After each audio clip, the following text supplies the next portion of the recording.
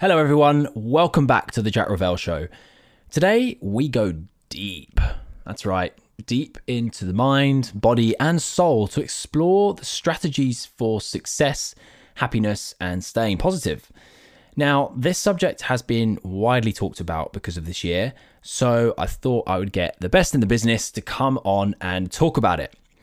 James Granstrom, model, meditator and well-being coach who hosts the fantastic podcast Super Soul Model Series, joins me to really focus on the conditioning of the human mind. James and I have dived into this many times over the years, but today is super special. We learn how to use simple techniques to find clarity, calm and comfort in what has been a bit of a shit show of a year. It's safe to say that he is a man on a mission when it comes to positivity, and his stories and metaphors for life reflect that in today's episode. We highlighted the origins and the reasons behind meditation, how to focus on the positives, successful strategies to condition the mind, and how to plant roses in a pile of shit, quite literally. Along with a load of other spiritual, mind, body, and soul shit that really, really gets you thinking. In other news, this episode of the podcast is brought to you by none other than unlimited alcohol-free beer. The best beer on the market that won't leave you with a dirty hangover, an empty wallet, 14 unexplained stains on your shirt, a missing shoe, a feeling of utter regret, and probably some explaining to do to your neighbors. Because, yep, that's right, it's alcohol-free. Oh, and it's only 23 calories. Oh, and it's practically a health drink. So, yeah. I just got myself 50 bottles for my Christmas shenanigans. And you can do the same too by heading over to www.unlimited.beer and entering the code JACK15 for 15% off everything online. So that's www.unltd.beer and enter the code JACK15 for 15% off everything. Do yourself a favor and your neighbors a favor and pretty much everyone else in your life a favor and go and order some. I promise you will not regret it like the dirty hangover you used to have. Anyway, now it's time for the cool, calm and collected wisdom of James Granstrom.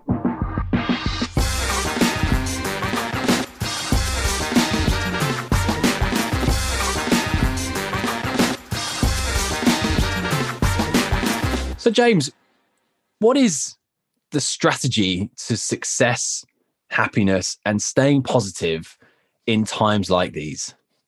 Well, the secret, Jack, is more simple than you can imagine. It's just trying to find something to feel good about. It's to focus your mind on something that feels good.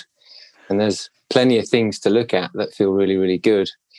And there's also plenty of things to look at that feel bad, so to speak. But you just got to narrow your focus on what feels good in your life and just give that your undivided attention. Because as somebody who also is a wonderful podcast host, the Super Soul Model Series, who I've listened to your podcast so many times over, and I've had you on a previous show that I used to be on. We talked about exactly this topic, and yet that was before the world went into a complete and utter meltdown. So I'm interested to hear your thoughts on what this year has done for you in that mindset. Well, great question, Jack. This year is unlike any year that we've ever had. I mean, 2020 has been what some people would consider a write-off, but I call it a setup. I call it a setup. I call it a setup. 2020, if you look at the numbers, they're a mirror. They're a mirror of what's going on inside, and they're a mirror of what's going on outside. So I'm getting goosebumps as I'm saying this. So if you're not feeling great inside, the outside world is going to reflect that. 2020, it's a mirror, right? You've got your 2020 vision. If you've got clear-mindedness, you're going to see it as a setup. So for persons such as myself and such as your good self, we try to take this opportunity of adversity and try to turn it into something positive. And, we always revere athletes. We always revere people who've been on the brink and managed to turn it around, like a comeback story.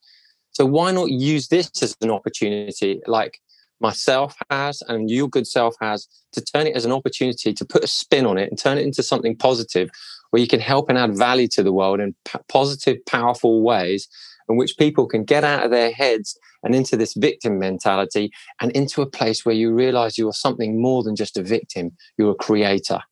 And you create by the power of your thoughts, you create by the power of your focus, and you create by what you're giving your attention to. But more importantly, you create by your tone, which is your mood and your emotional output that you're putting out into the world.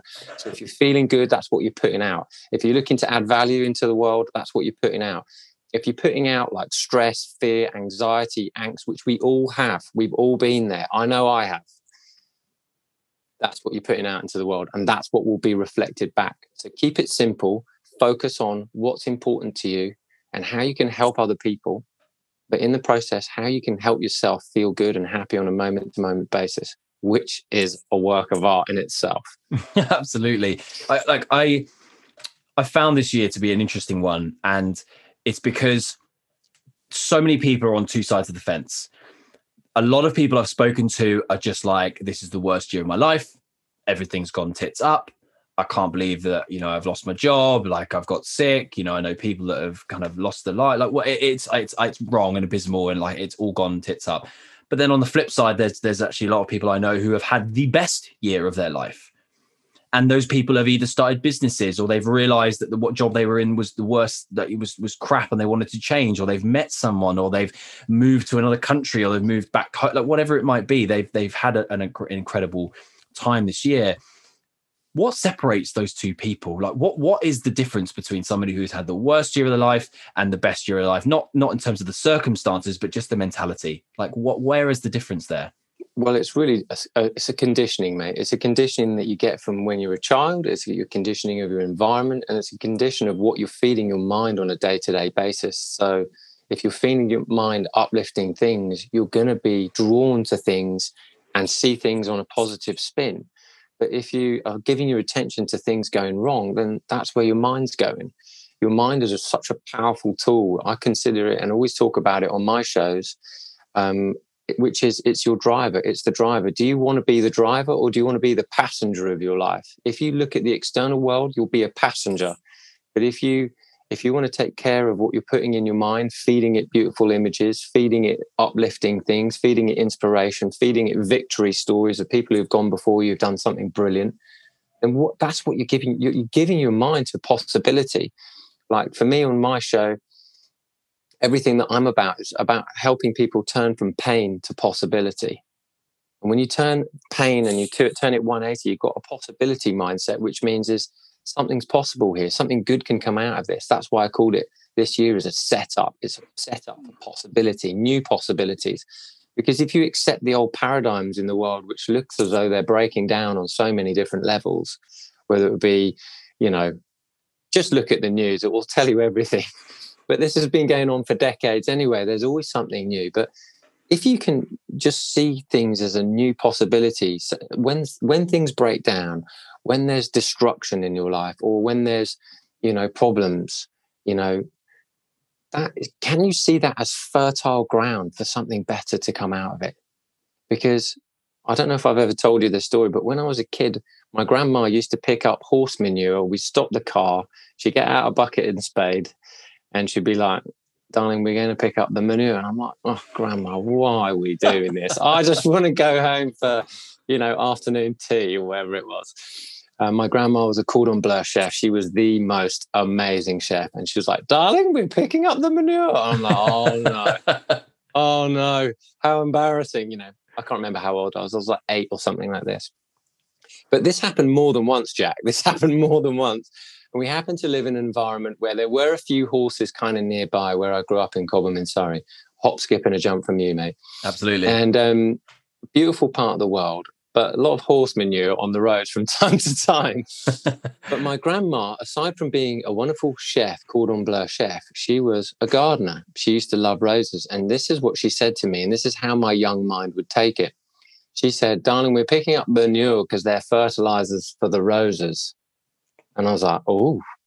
So my young mind would see it as this. We pick up shit to use it as fertilizer to grow something beautiful in our lives. So that is how my mind has seen it. And my friends used to say to me when we were at university, getting leathered, getting pied, which I don't do anymore, but it was really fun at the time. They always used to say, how come you always come out smelling of roses?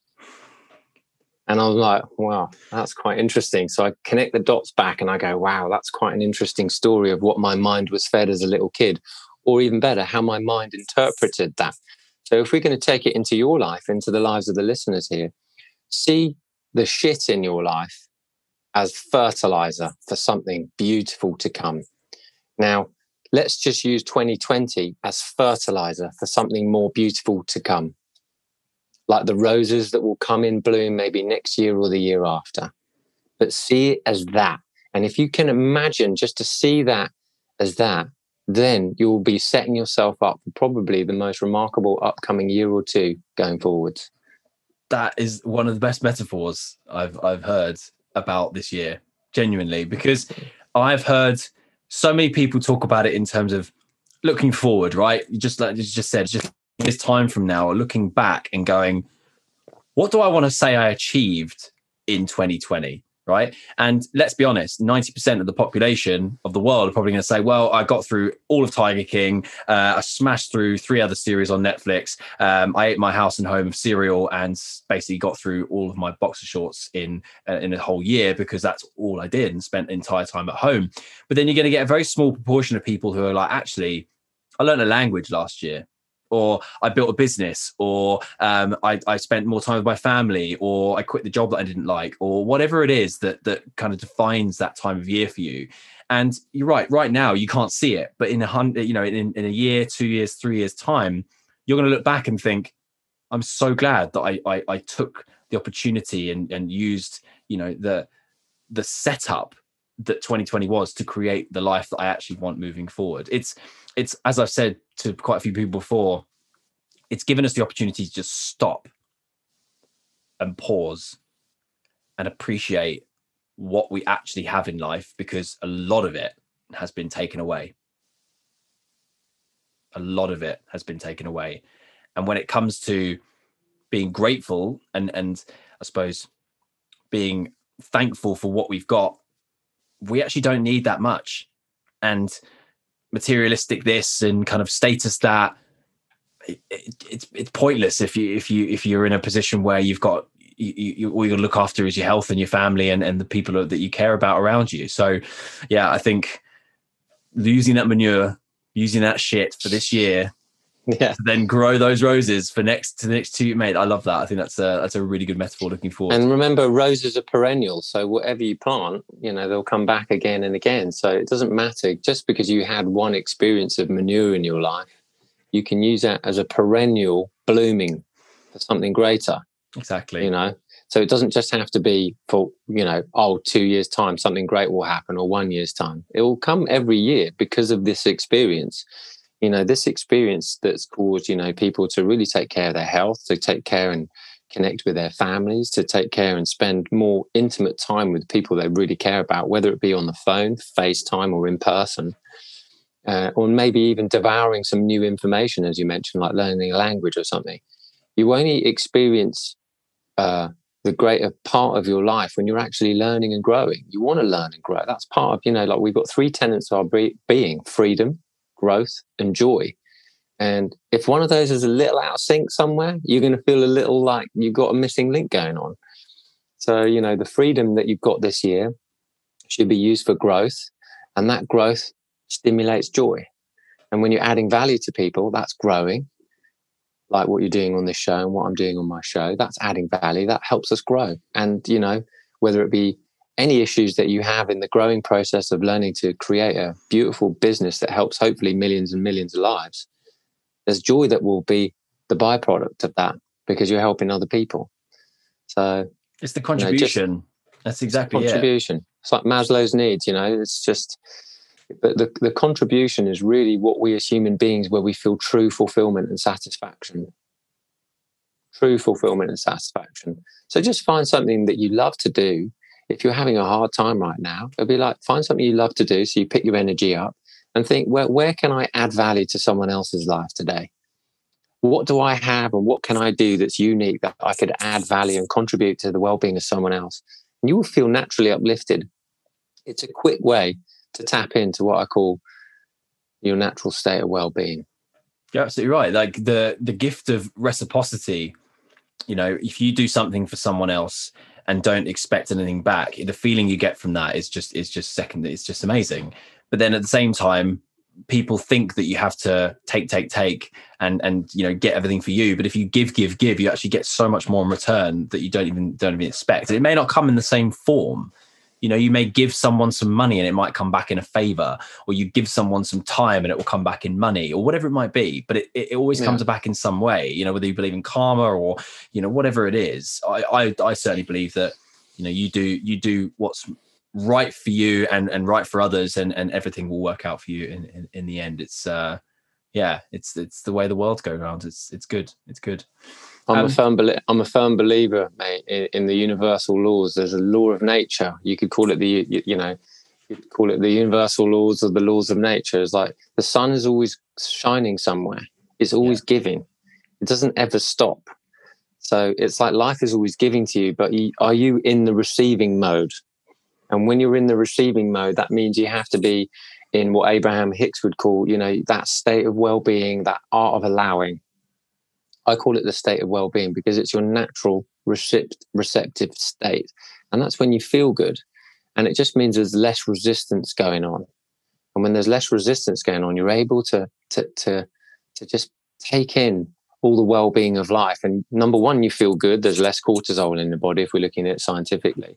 And your brain is just wide open and you get to see things with your eyes that you didn't even recognize before. Now, I'm not always there, but I'm there a lot. And I always try to teach people how to get into this space. But I'll talk about that a little bit later. But this space is where you want to live, because when you live here, it's magical. But it does take like playing an instrument. You're like fine-tuning your instrument. And that's it.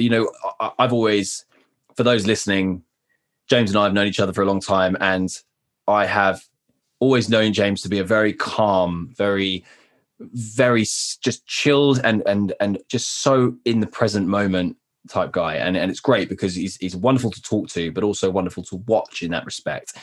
And we did a show about a year ago together, whereby you filled us in on your journey through finding that stillness, that meditation, that kind of point of where you now do that on a daily basis. Am I right? 100%. Yeah, for a long time.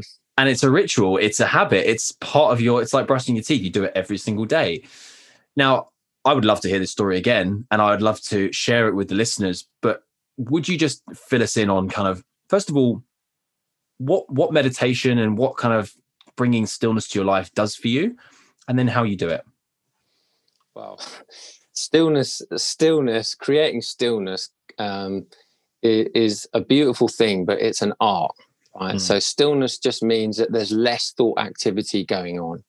Now, our mind is always wanting to be stimulated. We have brilliant, beautiful, fantastic minds. Your mind is either your best friend or your worst enemy. Because if we look at the secret and the law of attraction, if we just take the word law of attraction and swap it and use the word momentum, if you think a negative feeling thought, that's going to take you on a spiral, and then it seems as though your thoughts are thinking themselves, which is why there's people with mental health problems going on. And I'm only saying that from depression, et cetera, because I realized when I entered depression, that was my negative thinking going on a downward spiral, and I didn't know how to get back out. But eventually, as I learned how to focus again and start being grateful, that's when the depression started to spiral in a new direction. I wouldn't say spiral, turn in a new direction.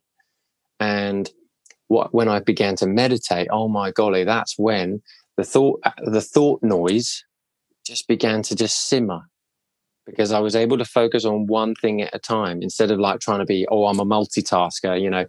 You get 10 points for being a multitasker. You get 1,000 points if you can focus on one thing. But focusing on undeniably, because genius is just really the ability to focus on one thing for an extended, long period of time. That's why we revere athletes. That's why we revere people who are able to be so consistent. So like I'm consistent in being single-minded.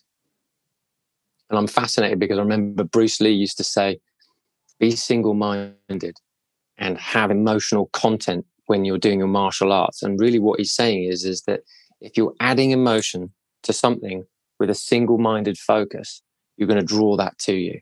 So if you're chucking some good vibes out into the world, and you're sending love from the heart, joy, well-being, excitement, enthusiasm, boom, that's what you're sending out to the world in a single-minded purpose. Now, that's what I try to do. In fact, that is my own personal discipline. Why do I do it? Because that helps me add value to the world. But at the same time, it's a win-win because I'm filling my body up with these good feeling vibes. And I'm able to remain in such an incredible state of well-being that having any lack of energy seems extremely rare to me, even when something in your life happens, like for me, my dad passing about 3 weeks ago. So, even the adversities of life, things will be like a blip, but then you'll just return to that good feeling state again. And that's what I'm always wanting to encourage people to get back to. So, because there's wisdom in here, there's like knowledge in here, there's this knowing about life and how it functions and how you function. And the most exciting person you'll ever meet is yourself when you're able to enter this still place. So stillness really is the ability to do that. And it really helps. Your stillness helps transform the people around you. So that's some of the greatest benefits. The people in your environment who you connect with or talk to or love, they pick up on this very subtly. And they're like, oh, I love your energy today. You always want to be around people who are fun and uplifting and calm. You don't want to be around people who are freaking erratic and, wobbling everywhere. That's not a nice place to be, is it? And I completely agree. There's one thing that I found in the last probably 5-6 years of my life that has come specifically from the world of technology that we live in, that you really notice when somebody is present, talking to you, keeping eye contact, really engaging with the conversation, enjoying what you're saying, contributing to what you're saying, versus somebody who is kind of away a little bit. Maybe they're like checking their phone every couple of minutes, or they're looking over your shoulder, or looking through you rather than at you, and not really concentrating on the conversation because they've got something on their mind, because they've got something that's going on, because they're waiting for something on their phone, or they're worried about that Instagram post they just put out, or the meeting they've got in 2 hours time. Whereas you won't get anything from that if you're in that headspace. If you're just present and where you are in that moment and talking to the person you're there, not only will you get more out of it, but you'll enjoy it more. You'll enjoy the process, you enjoy the person, you'll connect with that person more. And as we know, and it's like history has proven this, but also science has proven this, that the thing that keeps people alive the longest isn't special medicine, isn't drinking green tea every day, isn't doing all that other like some stupid health exercise. It's people. It's human connection. There was a Harvard study. I don't know if you've seen this. There's a TED talk on it. It's really cool. There's a Harvard study that's been going since 1940 odd. And it was basically where they took a load of people at Harvard University and they did a test on them. And this test was like a written thing, like, how happy are you basically? And the whole thing is a happiness test. And they've tracked this same group of people ever since that first result in 1946. And there's only probably a handful of people left, and they're all in their 90s and whatever now. And the common denominator between every single person that's alive now is that they've all got a loving family, or they've got a great community, or they do something on a regular basis with other people. There were millionaires, billionaires, presidents. There were successful people, if in society's eye, in that group of people, but yet haven't lived to their mid-90s, some of them older. The one thing that they all have in common is that they have got a family, friends, and a community around them that keep them talking, keep them young, keep them thinking. And I'm sure they're all in the present moment and not worrying about their Instagram profiles. Mate, yeah, it's a lovely study. I haven't heard of that one before, but I have studied some people in Okinawa. There was this lovely, beautiful island, like the tropical island of the south of Japan. And there are people who are centurions there, many of them. There's so many. I don't know if you've heard of this study, but yeah, they all have like 10, 12 people. They're all involved in the community. The old people, the elderly, the centurions are all walking around. They're all eating together. They're all, conversing with the little ones, picking kids up from school. You know, there's just this wonderful sense of like sharing and just camaraderie. And that helps keep the human spirit alive. The greatest gift isn't to just check out of this life, as some people say, and return to the cosmic bliss, even though you probably think it is, if you're looking at it from a soul perspective. But it's really to live this life fully. It's to live this life and realize how you actually function and function from this life in the optimal way. I mean, we haven't really been taught this at school, which is why I've had to go out and figure this all out by myself, being a guinea pig by myself, and make so many errors. And I'm always wanting to give people the best part of a shortcut, but it's more likely, it's more than a shortcut. It's not so much a shortcut. It's a lifestyle change about how you think and how you be in the world, because we're not human doings, we're human beings. And it's what we're being in the world. And it's that energy we're outputting into the world, which is the quality of our life. So if you can get in charge of your mind first, then once that's all sorted, you can get living inside the heart. And that's where the real magic is. Absolutely. And on that, I've read something about that place in Okinawa, the Centurion. I think they call it the Blue Belt. There's quite a few places. Is that what they call it, the Blue Belt? Yeah. I think they call it the Blue Belt. I think there's that Greece has got a certain aspect of it, and I think Cyprus have got some people. Anyway, where these people live, they also don't believe in retirement.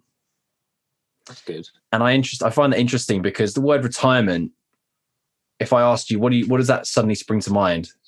Well, I mean, if I'm going to look at social conditioning, I can give you an answer, or you can ask me what I think. Yeah. So when I look at retirement, shall I give you the social conditioning answer and then my answer? Yes, please. Social conditioning answer is you retire at 65 or whatever it is, or is it 75? And then that's it. You get your pension, and now you're entering your twilight years. In my mind, when I hear the word retirement, I'm thinking you're beginning to expire.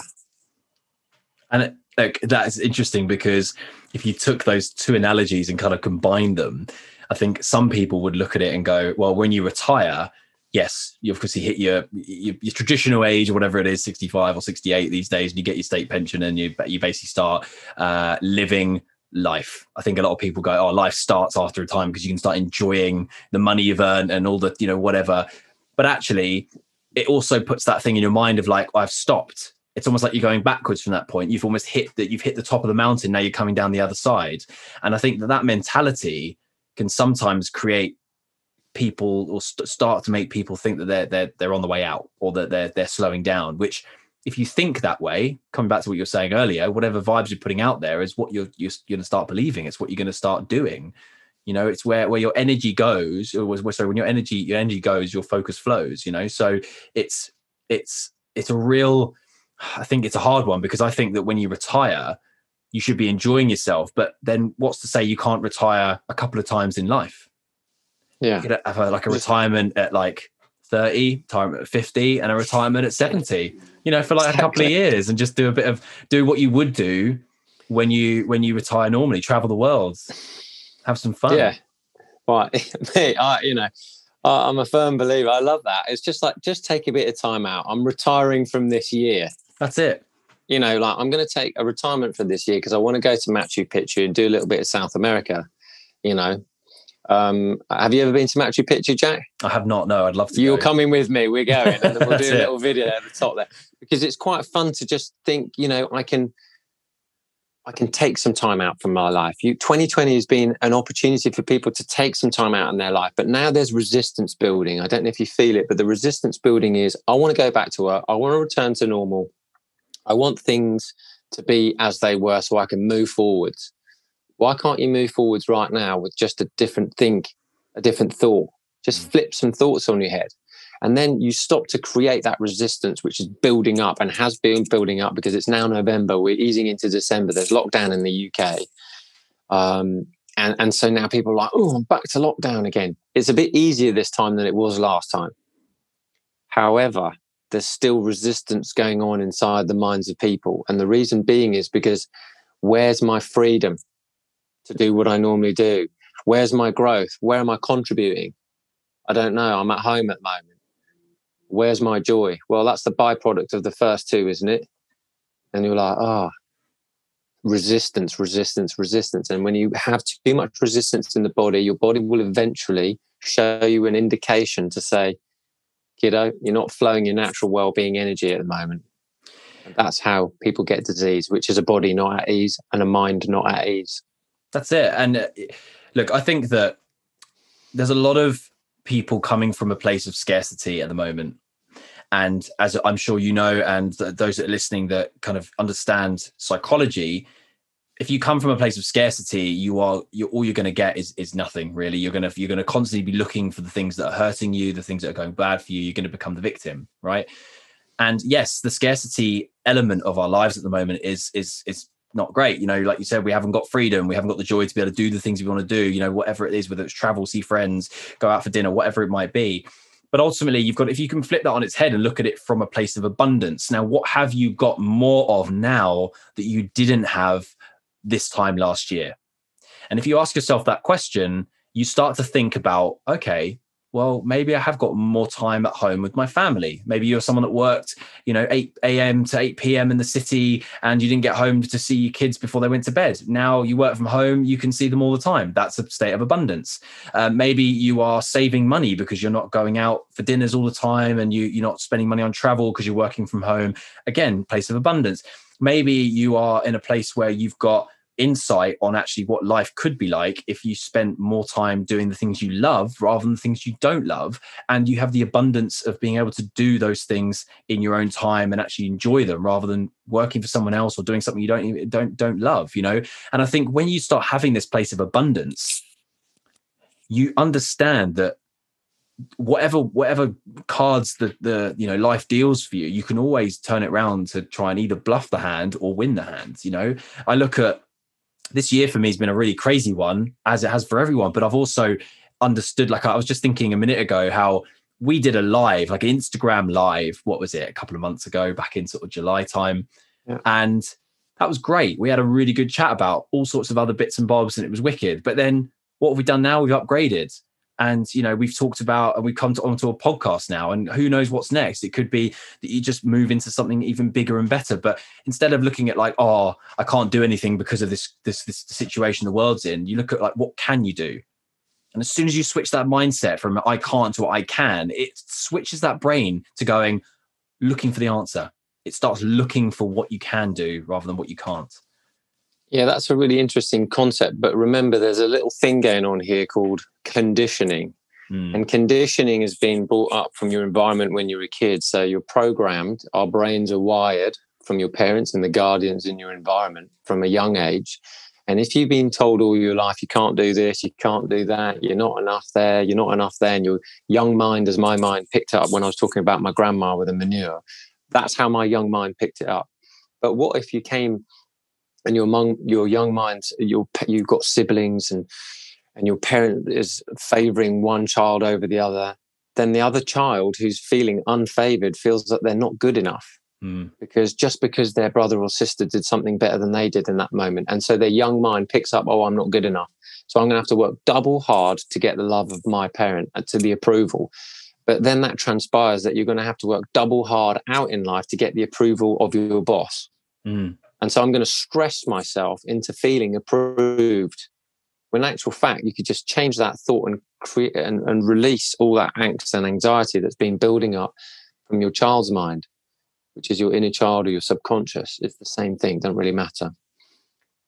So yes, I can do this or I can't do this is great. But you have to remember, if you've always been thinking I can't, it's way easier for you to go back to that thought that you'd always been thinking. And it's way harder to start this new transformation, this new route, this new way, because we are creatures of habit and we have to learn through repetition. And saying I can when you feel like I can't, you need to use your brain in another way. You need to ask it better questions. Because if you don't ask good questions, what's going to happen is your mind's just going to show you the filter of where you actually can't do stuff. It doesn't care. it's the belief systems that we build on ourselves. Our beliefs are constructed in the stories that we tell ourselves, right? You know, the way in which you see the world and the way that I see the world are completely different. We could have the same experience. We could both be having dinner at a restaurant, same food, same place, same time, but our experience of that dinner will be very different depending on how we see it. And that is down to our beliefs. Mate, of course. And that's what makes... And our beliefs are really just a thought you keep thinking. And a thought you keep thinking becomes a belief. So, well, start a new thought and then just add to it. So it becomes a thought, you know, it becomes like a thought cloud. So that's why you can go into an environment and it feels really good, because the thoughts and the emotions of the room feel really, really good. You're like, oh, I like this pie. This feels really good. That's because everyone's happy to be there. That's thought form and emotion in a cloud. Conversely, you can go into an environment and go, oh, this feels a bit sketchy in here. That's because everybody's thoughts are out of alignment. And so if you're subtle enough to pick up that vibe, which a lot of us are, you'll just go, hang on a minute, this feels a bit wonky. I don't want to be in this room right now. You know, and then you'll find yourself leaving. You know, I've done that when I've gone, you know, been at university and suddenly there was a fight and I'd already left already. Do you know what I mean? And it's just like little things like that you pick up going, hang on, this is not for me. I'm out. But it's really just about trying to find new feeling thoughts. How can you think a thought that feels better than what you've got? And that's why seeing 2020 as a setup moves you from pain to possibility. Seeing it as a setup and giving you a story, an analogy, allows you to feed one side of your brain, which is the story, to go, hang on a minute, okay, and then giving you an idea to see it as a setup.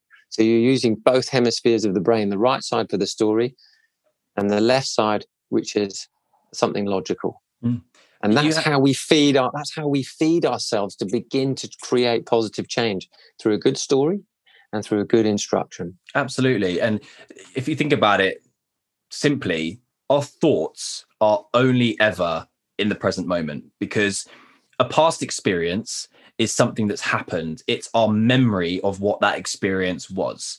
Now, going back to the having dinner with you experience, like that dinner could have been a great experience for me and a rubbish experience for you, and you would remember it in that way. Even though I could say, yeah, I had the best dinner with James, but you could be, oh no, I had the worst dinner with Jack. It's the same dinner, same thing, same place. We just had a different view on it. So our construct of our thoughts in the past will absolutely have a effect on our thoughts going forward, because then next time we want to have dinner together, you may have a different opinion on it than I would, because your experience of it last time wasn't that great. But the wonderful thing about our thoughts going forward is that they're an imagination. They're made up. They are a complete fantasy, because we don't know what's going to happen in the future.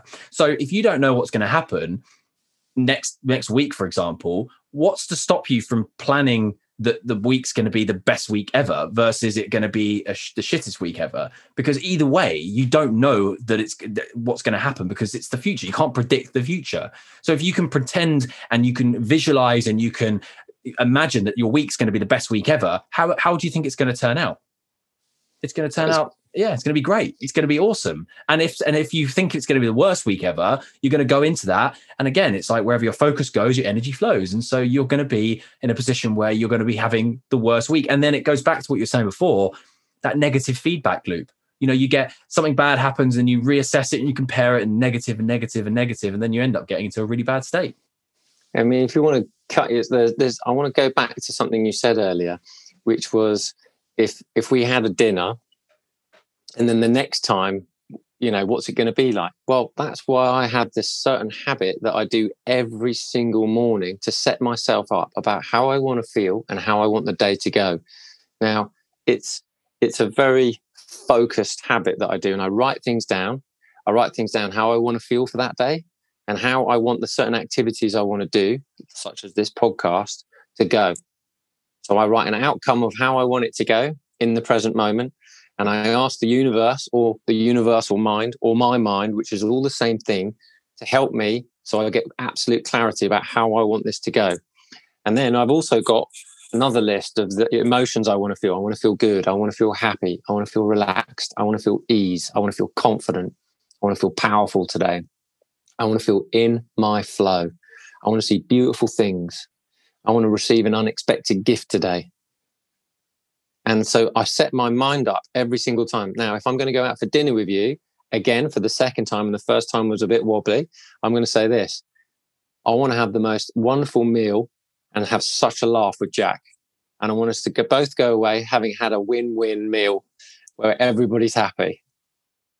I always say this and do this before I enter something important, a next segment, whether I go to a casting or I'm on a job or I'm doing an interview or I'm being interviewed. I set my mind up for success by being absolutely single-minded about what it is that I'm wanting to have experience in that next chapter of my life.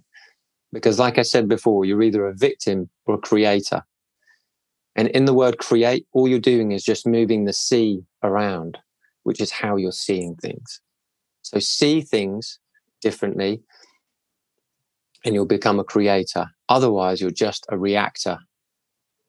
Oh, it's like... which is you're reacting to what happened last time. And most people are reacting to what happened last time. So if this is what happened last time, I'm going to say, your mother-in-law story. Oh, she was a donut last time. She's going to be a donut this time. But that person's a knob. Okay, that's because you're looking at the energy you were outputting the last time you saw them. Now, when you do something like that exercise that I do, and after you've done a meditation, after you've got yourself in a good feeling mood, after you've done some exercise or whatever, however you start your day up, do it after that. So your mind is in a really good place. Then you get some real clarity on what you're wanting to output. You're going to be mesmerized by what happens to you. Absolutely mesmerized. And I would say 100% do not believe anything I've just said in the last 2-3 minutes until you try it yourself. Because I'm not a teacher. I'm merely showing you a way. But you have to have your experience, and that experience is your teacher. And that's always what I say on my shows, on my podcast, Super Soul Model Series. Because the experience is the teacher, not words. I heard a quote the other day which fits so nicely into this, which is you can borrow knowledge, but you can't borrow experience. And it's so true, because you can read as many books as you want about business, about meditation, about building a house, whatever, but you can't experience it until you've tried it, until you've actually put whatever you've learned into action and given it a go for yourself to see how it works for you.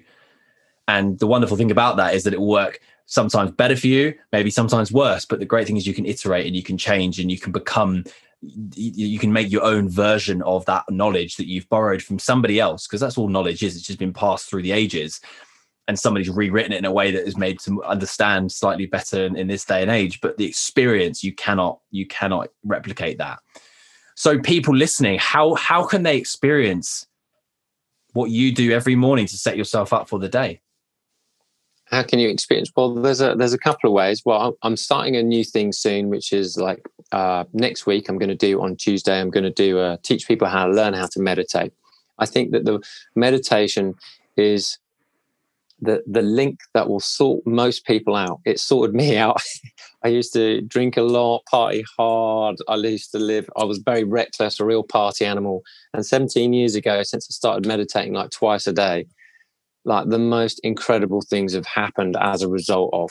Now, not to say that there haven't been challenges, but you realize that you're more of a creator than a reactor to life. So prior to that 17 years, I was awakening on my spiritual journey, which means I was asking bigger questions, which is, who am I? Why am I here? Is there anything else going on? There's got to be something else going on than just the news, because it's so boring and dull. I felt like the world felt lackluster. And I had to ask the question, is there anything else? And that's when my spiritual awakening happened. But that led me to meditation, because I was asking a question, which is, remember, when you ask a question, you get an answer. So the better questions you ask yourself, the better answers you're going to get. Is there another way I can live life that's better than what I'm doing? And that's when I learned, that's when I was led to meditation. And I got 3 signs in a week. And I was just lucky enough to be like, oh, I've had 3 people tell me about meditation this week. And so what I'm wanting to do is share with people how to meditate really easily and know that you are having the experience of meditating when you're doing it. So what I'm going to do is create a free webinar where people can come on and learn how to meditate with me. And it will be like limited spaces, but I'm going to share it with you on the show here. So people can get the link to the tickets as and when it's ready. And I think it's going to be next week on Tuesday. And so we're going to be limited spaces, but I want to teach people how to have the experience of meditation. Because when you realize what you're actually doing and how to enter a little bit more stillness, your natural energy shoots right back up and you tap into your natural well-being. And that's where the magic is. Now, that takes practice, like playing an instrument or learning a language. It is what I call soul brushing. You brush your teeth every day, you brush your soul every day. Why? Because you feel good and it keeps you well. What's going to happen in that space, in that stillness? Stillness is what you're going to get.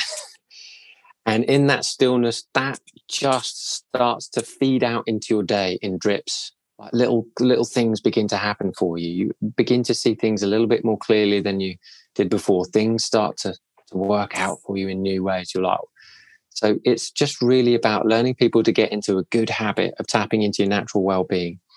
And this is the best place to start. I have always found meditation hard. And I find it because I can't sit still. I don't know what to think about, if anything. And it's funny because when I do find myself chilling out and relaxing, it's actually when I'm doing exercise, whether it be swimming or running. And I don't know why. It's because I'm thinking I've got nothing in front of me to distract me, maybe. But is it just down to the breathing? Like, what is it about? Well, Jack, you're gonna have to come on my learn how to meditate. I'd love to. You're gonna have to jump on there. It's only half an hour, and in that half an hour, I'm gonna let you have your own experience. And everything that I teach is everything that I share is extremely simple. But don't underestimate the power of simplicity, because, like I said, genius is the ability to focus on one single thing for an elongated period of time. So what I'm wanting to do is remind you of your genius that you've forgotten about. And I'm wanting to remind each and every one of us listening of your genius that you've forgotten about. I want to help you tap into that. So you open new areas of your mind, you tap into this natural well-being, you feel better, you're activating those inner feel-good chemicals in your body, which know what to do to keep you super well. I mean, it's a bit of and you get happier and you get more peaceful. And yes, when challenges arise, you respond rather than react. You create rather than react. You're always observing things in life. But when you observe the inner world, it creates this peace, this stillness, this well-being, this happiness that begins to just bubble up from within. I don't know how it works. I just experience it myself. And that's what I want other people to experience too. And so I've made it my mission to help as many people in the world who are wanting and asking the question, how can I live better, to learn this skill? Because this skill is so simple, yet so powerful. And the more of us that begin to sort of live in this space, you create those thought forms that I was talking about when you go into a party and it feels really good. I want to be there. Wouldn't it be nice that you know that by accessing this state of mind, this state of well-being on a daily basis, that you're helping people you care about? Because I care so much about the people I love and my friends, I will make it a discipline, not only for myself, but to help others by making sure I access this space within myself. What if everyone had the discipline in the world to want to do that? Don't take the world on your shoulders, but take the win-win, which is when I do this, I feel really good. So that's got to be benefit to other people as well. And it's exactly that. It's the discipline of being able to do it every single day, because, I'm going to speak purely for myself here, but I'm sure a lot of people resonate with this. It's all well and good starting a habit, starting a ritual, starting something that you want to keep up. But the discipline is doing it even when you know you don't want to, or you don't feel like doing it. And that's the hardest bit, isn't it? That sitting, whether it's going for a run or whether it's sitting and meditating, but doing it on a day-to-day consistent basis allows, and allowing yourself to just to get on with it and do it and feel it and experience the power that it has, I think it's the hardest bit. I don't think it's the actual process of meditating itself. You've hit the nail right on the head. The hardest thing in the world is consistency, because Joe Dispenza said this very, very well, actually. Joe Dispenza wrote a book called Supernatural and Breaking the Habit of Being Yourself. I met with Joe and saw him about 10 years ago, and he is a doctor. He studies cells and things like that as well. And he's discovered that, saying that when you are learning something, you're learning it from the mind. Once it becomes a habit, it's stored inside the body. So the reason why we like to do the things we've always done is because it's already locked in the body. It knows, like driving, for instance. You know how to drive, and it's locked in the body, but you had to learn several times how to drive and how to maneuver on the road before that became locked in your body, right? That's it. So that becomes a habit locked in your body. But the initial thing means you have to use your mind so much to create that repetition, to create that sense of safety, certainty, and confidence in your ability to drive.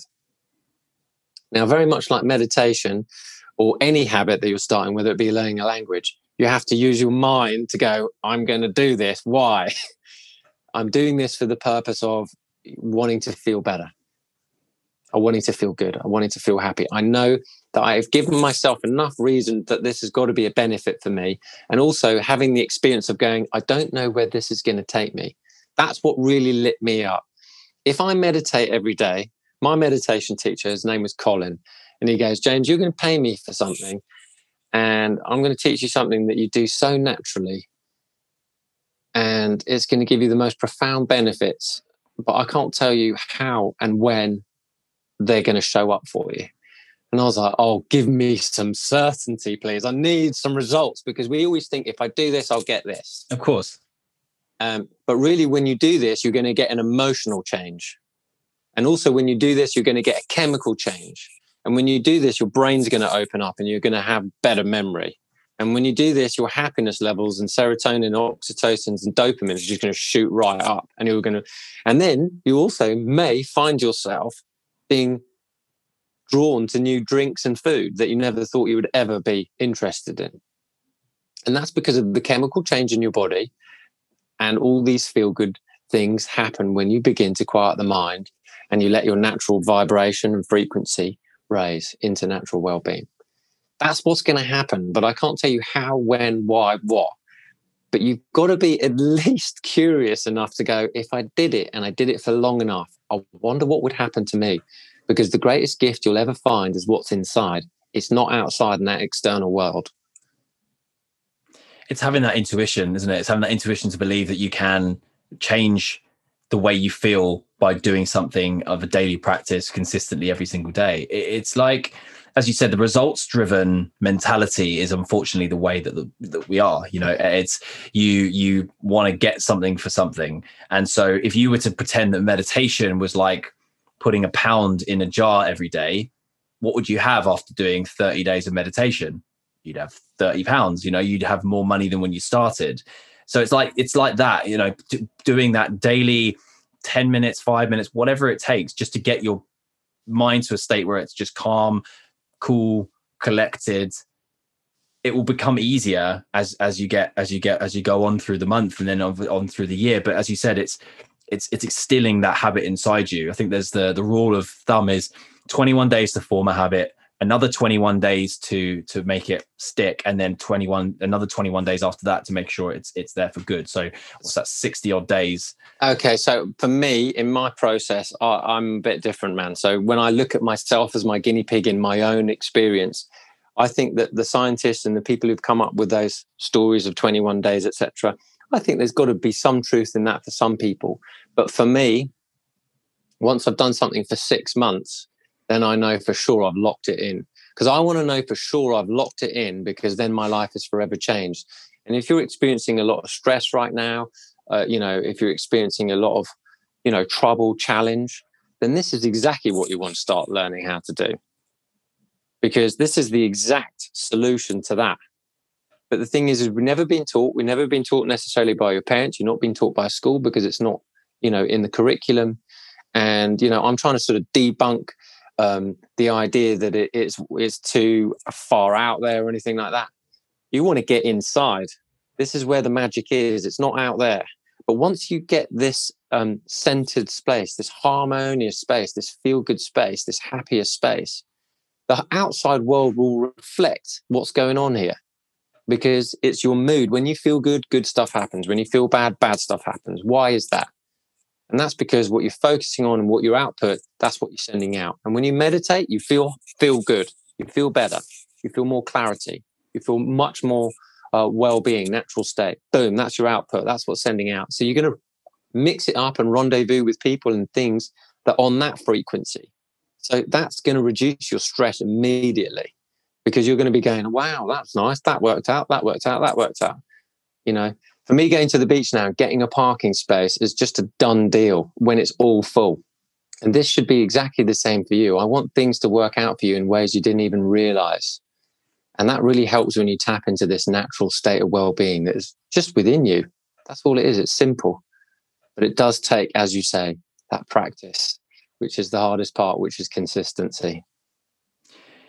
When it comes to consistency, what would you give somebody as a parting tip in terms of how could you start being as consistent as possible with this starting now? Well, you've got to have a why. Yes. What's your why? What's your why? Why do you want to do it? So for me, when I started, my why was my life's not in the shape I want it to be. I feel like I've got the addictive behaviors that are not really helping me. You know, I don't know if I'm happy or depressed. You know, I feel like I'm completely out of control. Or it could be, you know, so that was me, but that was probably a bit more, you know, a bit more serious for than maybe some of your listeners. But for you, it might be, I've got a lot of stress. I want to see if there's another way of living. For me, I've got kids, or, you know, like, you know, I've got my head's hurting. I've got headaches. I've got migraines. I've got, you know, tight shoulders. I just need something different from what I'm doing. I need to have something to invest in myself, a new skill to learn. So if your why is like, I'm too stressed and I want to find a new way that can work, which isn't detrimental to my health anymore, which is how I used to think, then this is a great way. So first find out what your why is. And if your why is strong enough, then that's great. But if your why is not strong enough to remain consistent, then I would say, this is going to probably sound really bad, but I'm going to say it anyway. You need to experience a bit more pain. Because when the pain is too much, you will move to possibility. But if you're not experiencing enough pain yet, you won't move to possibility. And that's always what I'm wanting to share with people, possibility. Because that's where I was. I had to feel my pain. And then I was like, this pain has got too much now. I'm too sensitive now. This pain's overwhelming. I need to find a new way. And when the meditation, which was the first thing that I could think of, that was come to me as a solution, I thought, well, I've never heard of this and I don't know what it is. I really ought to try it. So I went in deep and did 20 minutes twice a day. Now, I'm not asking people to do that. I'm just asking people, if you want to get the ball rolling, start small and gather momentum. Because law of attraction is momentum. So if you did a little habit and you did 5 minutes and you did 5 minutes tomorrow and get the ball rolling, and maybe in a week you can get it to 10 minutes and then maybe get it to 15, and you're on 15 happy days. It's all about just getting the ball rolling. Start small and allow it to grow. It's all about the why. You've inspired me. I am missing my swimming at the moment because swimming pools are closed. So I am desperate to get myself into a place where I'm calm in the mind. And I find reading helps me a little bit, but even then my mind wanders in all different directions. So that's it. Momentum's going to start today. I'm going to do my 5 minutes today.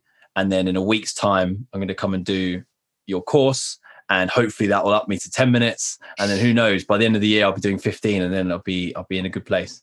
So Jack, I'm just going to give you a little tip here for you. So I remember last year when we spoke, we talked about the passive meditation, which is kind of like what I'm sharing with you now, which is sitting still in the silence. And then there's an active meditation. There's two different types. Meditation is just focusing on one thing for long periods of time. And that is amazing. But sitting still is effective because it starts to produce these chemicals inside the body, which help you tap into your natural state, which keeps you well for very, very long periods of time. I haven't had an aspirin in 17 years, put it that way. Do you know what I mean? I've not needed any external chemicals or anything like that. So when we spoke last time, there are 3 different types that we are: visual, auditory, and kinesthetic. Kinesthetic means you're feeling. Auditory means that you like to hear things, obviously. And visual means that you need that visual stimulus. Now, all of us have a blend of all three, but there's one that's usually just a little bit more standoutish than the other. So if you know what that is, I'm going to give you a little tip today before you come into the class next week. I do remember doing that with you. And interestingly, I have got a feeling that I am more of I love listening to music, and you and I both share the love of deep melodic trance music as well. So that does help me, like the Anjuna Deep, big up to those guys. Amazing, absolutely incredible producers. That stuff gets me into a really zen space. But then saying that, watching a candle flicker or watching a fire burn or a sea crash, again, can do the same thing. But then that's also auditory, because you can hear the crackling. You can hear the sound. So maybe it's auditory. So maybe it's auditory. Okay.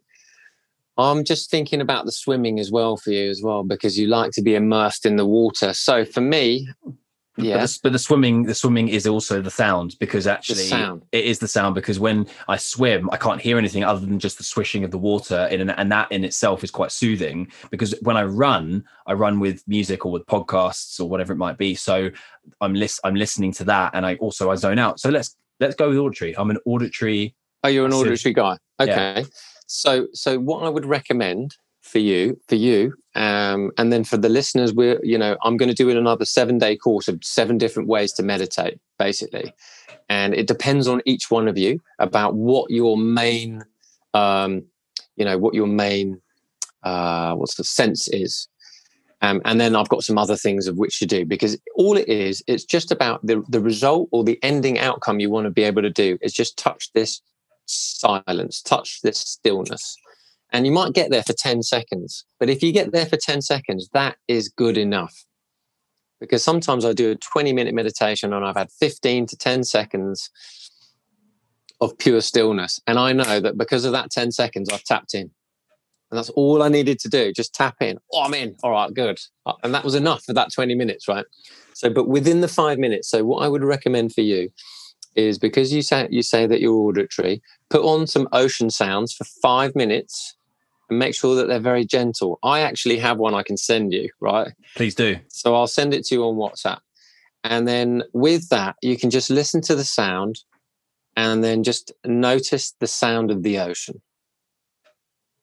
That is it. Even if I just say that again, I'll say that. Notice the sound of the ocean. Right there, just in that split second, you've entered a state of meditation, just because there's a space between spaces. So between the lapse of going in on the ocean and going out, there's a space.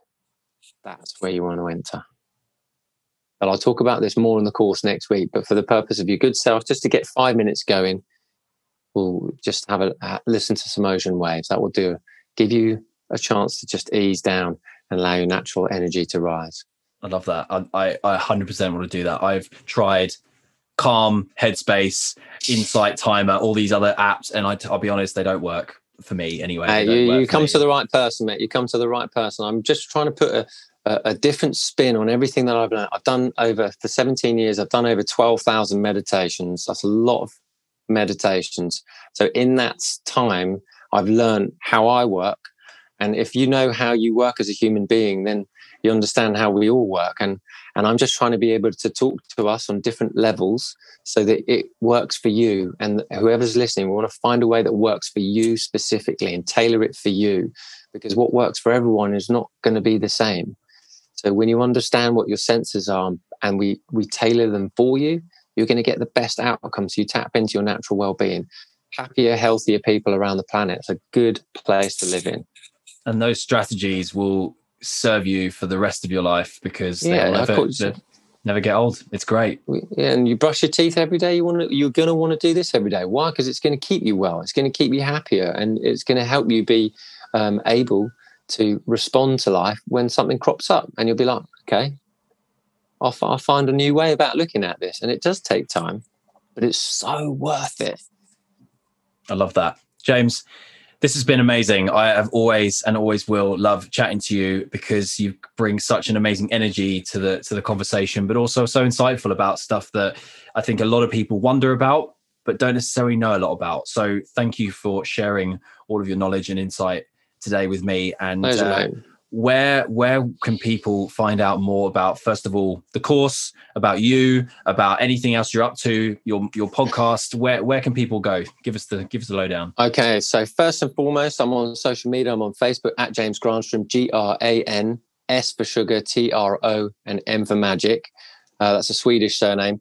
And then the same again at James Granstrom on Instagram. Follow me on there. Check out my stories. I always plant some nature pictures, nature videos every day of beautiful oceans and things like that with a little quote to inspire you. So you drop into that stillness, because if you're practicing little pockets of stillness, your brain and your well-being is just, like I said, like I've been saying all on this show, you're just going to feel better more and more. So I'm always an advocate of nature and always an advocate of meditation. You can find me on also on YouTube at James Granstrom, Facebook, Instagram, Twitter. And then on my website, you can sign up and get a free meditation with me, which is also at jamesgranstrom.com. Now, that's under construction at the moment, but within the next week, what I'm going to have on here on Instagram, so if you find me on there and follow me, I'm going to give links towards my free meditation class, which you can sign up for. Fantastic. All right. I will put everything you just mentioned in the show notes below and link everything I can to your new course. And I'm sure there's going to be lots of people interested in signing up to that, because I'm going to be there. And if anyone else isn't, then you're going to be missing out on an amazing opportunity. So, James. So yeah, we'll do one, and then I want to make sure that we get the right amount of people, so it's not overkill, because I want to make sure that you get the information. So I might just split it up and do another one in a month later or something like that, because I really feel that this is something that's going to help a lot of people. So if you missed the first one, don't worry, we'll get you on another one. Okay, but you just got to make sure you're going to have to sign up for it. Sounds good. James, as always, it's been an absolute pleasure chatting to you, my friend, and I look forward to catching up with you in person, hopefully very soon, when you fly back from the sunny Spain coast. But mate, it's been a pleasure, and thanks again for joining me on the show. Big love, mate. Thank you very much.